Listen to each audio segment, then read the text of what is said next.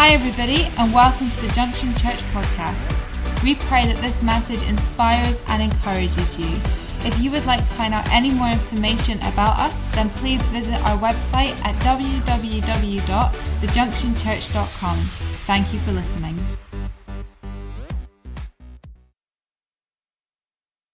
I have a question to start with tonight, and just an advance warning, I'm not expecting answers to this. It's just something to get you thinking. My question is, have you ever been in trouble with the law? You can answer it in your head. Well, I have to confess. A couple of years ago, some of you may remember our previous car, which is exactly the same as the current car, but a different colour. And it had a wee problem with rust, or a rather large problem with rust, actually. Towards the end of its life, before it spontaneously combusted, it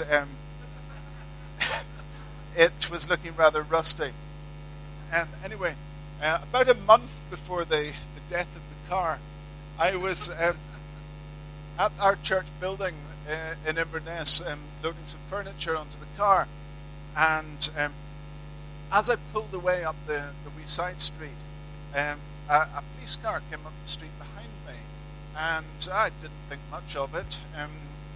Went up the street, up the next street, and the police car still behind me, but again, I must be going the same way. We turn the corner, the police car turns the corner, but so does much of the other traffic. And it wasn't until we're about 300 meters down the road that I see some blue lights in the rear mirror, and we come to a halt. And the policeman had basically spotted the rust and had decided that our car was a complete wreck, which should not be on the road. Which was not true, by the way. It was actually very, very sound, other than the rust. But anyway, I rolled down the window. He said, I'm going to take some action here. Not sure what yet, but I'm going to do something. In other words, he'd already decided he was going to book me, but he was now going to look for something to book me for. So I went and sat in the back of the police car with his mate while he walked around and around my car trying to find faults. And he came back to the car with a long list of complaints, most of which were entirely imaginary. He said, I think you'll find, if you get it up on a ramp, that it's really rusty underneath, so it would fail an MOT. I think you'll find, if you measure the tread on the tires, that they're not legal anymore. I think you'll find that if you try to open the rear door from the inside, that it won't open. None of those were the case. In fact, the rear door wouldn't shut.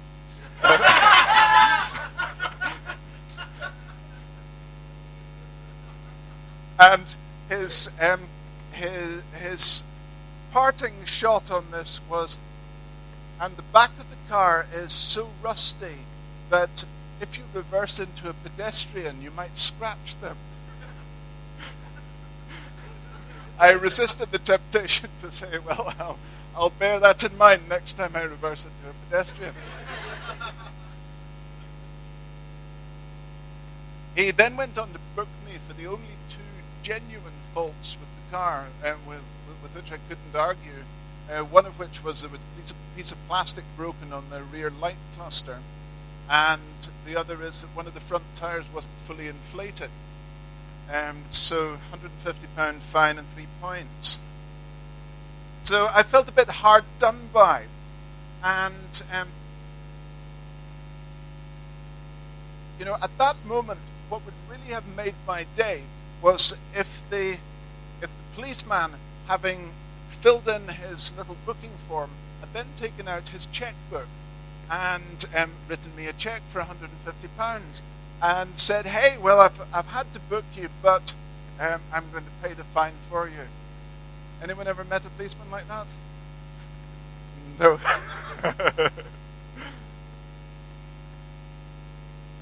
Our big word tonight is redemption.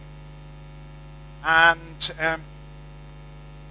redemption is all about somebody paying a penalty, somebody paying a ransom, somebody paying something that is owed on your behalf. It's a word that was probably used an awful lot more in church life than it is today. Anyone ever come across the redemption hymnal? Yeah? Redemption hymnal was something that was, I think it was in vogue about 100 years ago, but it lingered on into, in fact, it's probably still lingering on today in some churches, but certainly in my teenage years it was very much in evidence. Redemption's a sort of word you maybe expect to hear from one of these street preachers, you know, the old guys in the 1950s suit and tie who come up to you very earnestly in the street and say, "Hey, brother, have you been washed in the blood of the Lamb? Have you been redeemed by the blood of the Lamb?" But redemption is actually a word we've got to get a hold of today. It's a Bible word, and the meaning of this word is absolutely powerful. I would have loved someone to pay that £150 for me, but bottom line was I could find £150. But imagine if the cost imposed by the court was so great that I couldn't possibly pay it. Imagine if my predicament was not a small fine, but a life sentence or a death sentence. Imagine if I was sentenced to a life of slavery. If day after day, week after week, month after month, year after year, I was condemned to the monotony of hard labor, of picking away at some coal face or down a salt mine. Those were some of the punishments they used to deal out in the past. And then imagine that somebody stepped in and paid the price for my freedom. That's redemption. Now, how grateful would you be if somebody did that for you? Here's some definitions from Bible dictionaries and ordinary dictionaries. To redeem means the payment of a price to recover from the power of another. It means to ransom, to buy off, or to pay off. It means to rescue from, to set free as from slavery or kidnapping, by providing money or other compensation. And so redemption is a payment that brings freedom. It's somebody paying the price to set you free. That is exactly what Jesus did. Look at Galatians 3:13. It says, Christ redeemed us from the curse of the law by becoming a curse for us. For it is written, cursed is everyone who is hung on a pole. And on the cross, Jesus stepped in to pay the price. I want you to picture for a minute a courtroom scene. Many years ago I heard Tony Campolo speak, and he said he had his worst nightmare had used to be that he would come to the end of his life and he would appear in a courtroom, and God would play a videotape of all the bad things I had done, and my mother would be there.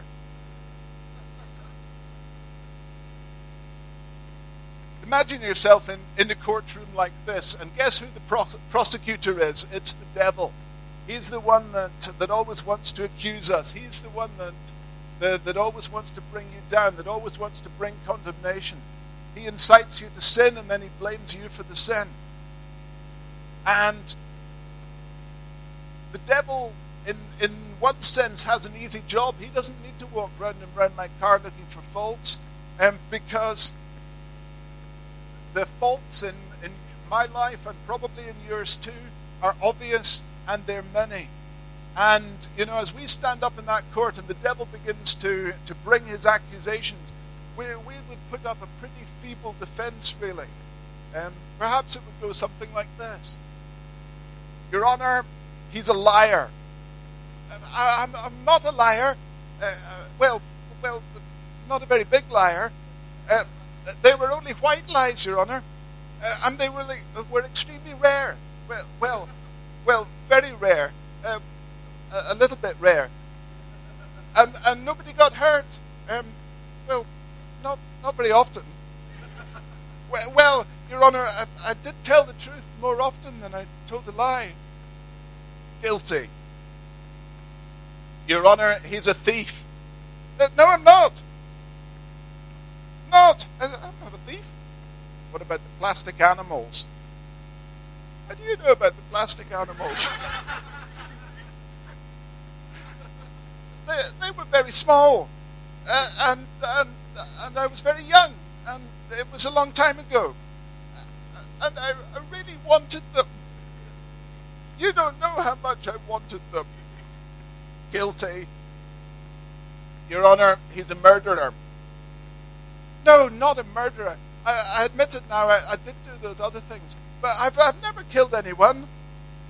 Your Honour, he chopped off his boss's head with a samurai sword.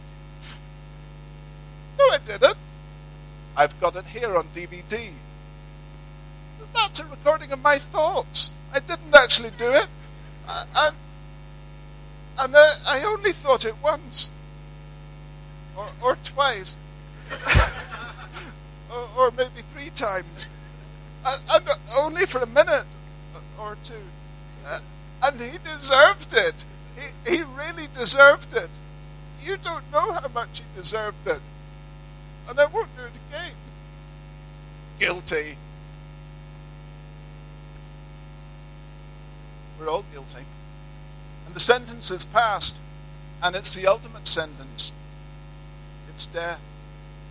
And just before I'm about to be led away, just before you're about to be led away, suddenly there's a cry from the back of the courtroom. And a man steps up and he said, Your Honour, wait. I'll pay the price. I'll take the sentence. He deserves to die, but I'll die in his place. And it's Jesus. And that's what he did for your life and mine. That is redemption. Redemption brings freedom. You know, under our legal system, you can't do that. You can't serve somebody else's sentence. But imagine if you could. Imagine if somebody stepped up and you were getting your just desserts and they go in your place. That's exactly what Jesus has done. He brings freedom for you. He brings freedom for me. Redemption brings freedom. And Jesus illustrated redemption in many different ways. And there are 3 parables in the Bible about lost things that became found. And that's all a part of the redemptive process. The process in which Jesus pays the price that we ought to pay. Which Jesus pays the penalty that was due on our lives. And as a result of that, the lost becomes found. One of these is about sheep. I want to have a look at that tonight. In Luke 15 and verse 3. Then Jesus told them this parable. Suppose one of you has 100 sheep and he loses one of them. Doesn't he leave the 99 in the open country and go after the lost sheep until he finds it? And when he finds it, he joyfully puts it on his shoulders and goes home. Then he calls his friends and neighbors together and says, Rejoice with me. I've found my lost sheep. I tell you that in the same way, there will be more rejoicing in heaven over one sinner who repents than over 99 righteous persons who do not need to repent. And you know, I don't think Jesus chose sheep here by accident. It's not a parable about dogs or monkeys or octopi. It's a parable about sheep. And I think what Jesus is saying here is that sheep are not very clever. Sheep think they know it all. They think they know best. Sheep think they can go anywhere and do anything. And then it all goes wrong. And when they get stuck, there is nothing they can do to get themselves out of their predicament. I've got a few illustrations of the predicaments of sheep tonight. The sheep that thought it could lick the bottom of the bucket and then get it off its head. The sheep that thought it could do the same with the bag. The sheep that thought it could do something with a chair. The sheep that thought it would have a look down the hole. The sheep that thought it could cross the cattle grid.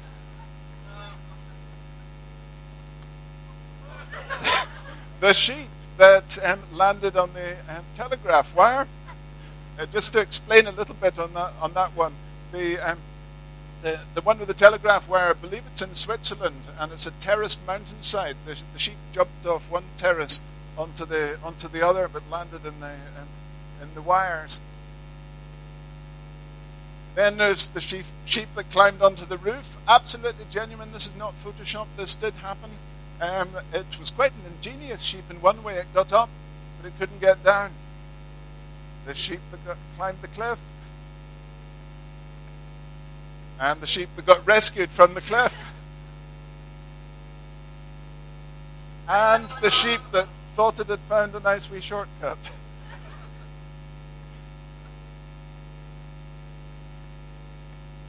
So sheep get in trouble. Sheep need to be rescued. And I think the point that Jesus is making here is that we are sheep. You know, we're not very clever. We think we know it all. We think we know best. We think we can go anywhere and do anything. And then it all goes wrong. And there's nothing we can do to get ourselves out of our predicament. We realize that true freedom is not found in doing whatever we want. It's found in the incredible life that the shepherd has planned for us. You know, it's in human nature to push the boundaries. It's in human nature, you know, the sheep might have the most wonderful farm on which to spend its life. The grass always looks a bit greener over on the other side of the fence. What the attraction of the roof of the house was, I'm not sure. But there's always an attraction that's just beyond the boundary, and we're like that too. There's always an attraction in doing what we're not supposed to do.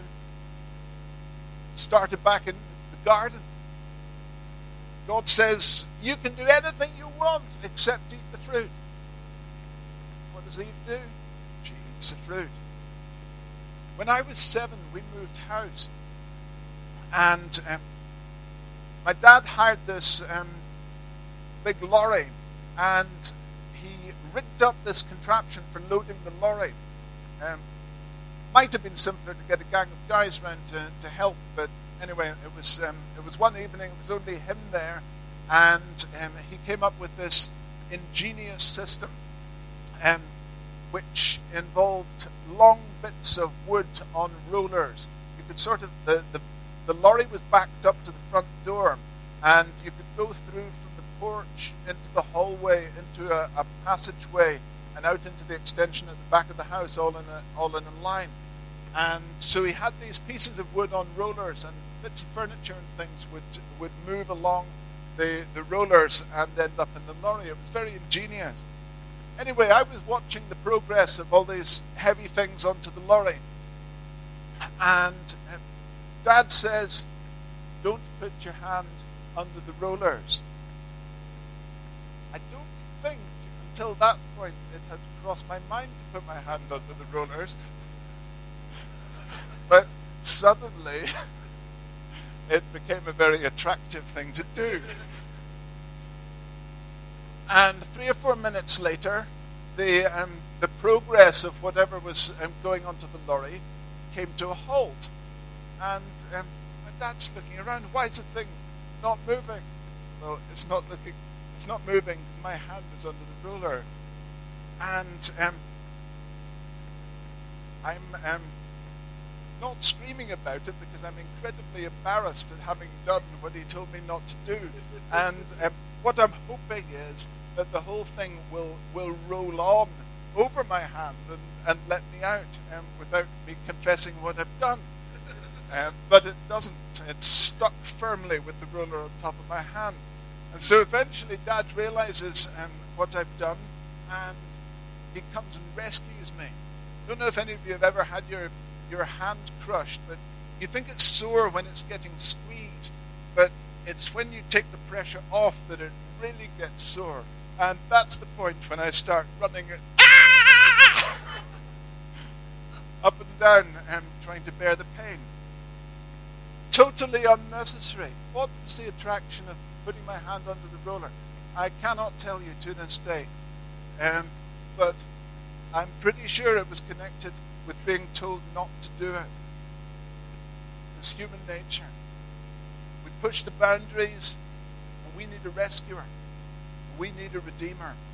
And when Jesus steps in and brings redemption, it brings freedom. And it brings true freedom. True freedom is not anarchy. True freedom is not me doing what I would like to do. True freedom is living the life that God has created for me to live. The verse we looked at earlier in Galatians, it says we're free from the curse of the law. That's an amazing thing. It means we're free from the power of sin. It means sin can't dominate our lives any longer. It means you can resist temptation. You can break habitual sin in your life. You can be transformed. You can change into a different sort of person. How amazing is that? But there's even more. Redemption brings freedom. And redemption brings adoption. A bit further in Galatians, we find this in chapter 4 and verse 4. But when the set time had fully come, God sent his Son, born of a woman, born under the law, to redeem those under the law, that we might receive adoption to sonship. Because you are his sons, God sent the Spirit of his Son into our hearts. The Spirit calls out, Abba, Father. So you are no longer a slave, but God's child. Since you are his child, God has made you also an heir. Isn't this amazing? We're no longer slaves, nor are we just sheep set free to wander in the amazing pasture, good as that is. But God doesn't treat us as sheep, however much we deserve it. He makes us sons and daughters of the King.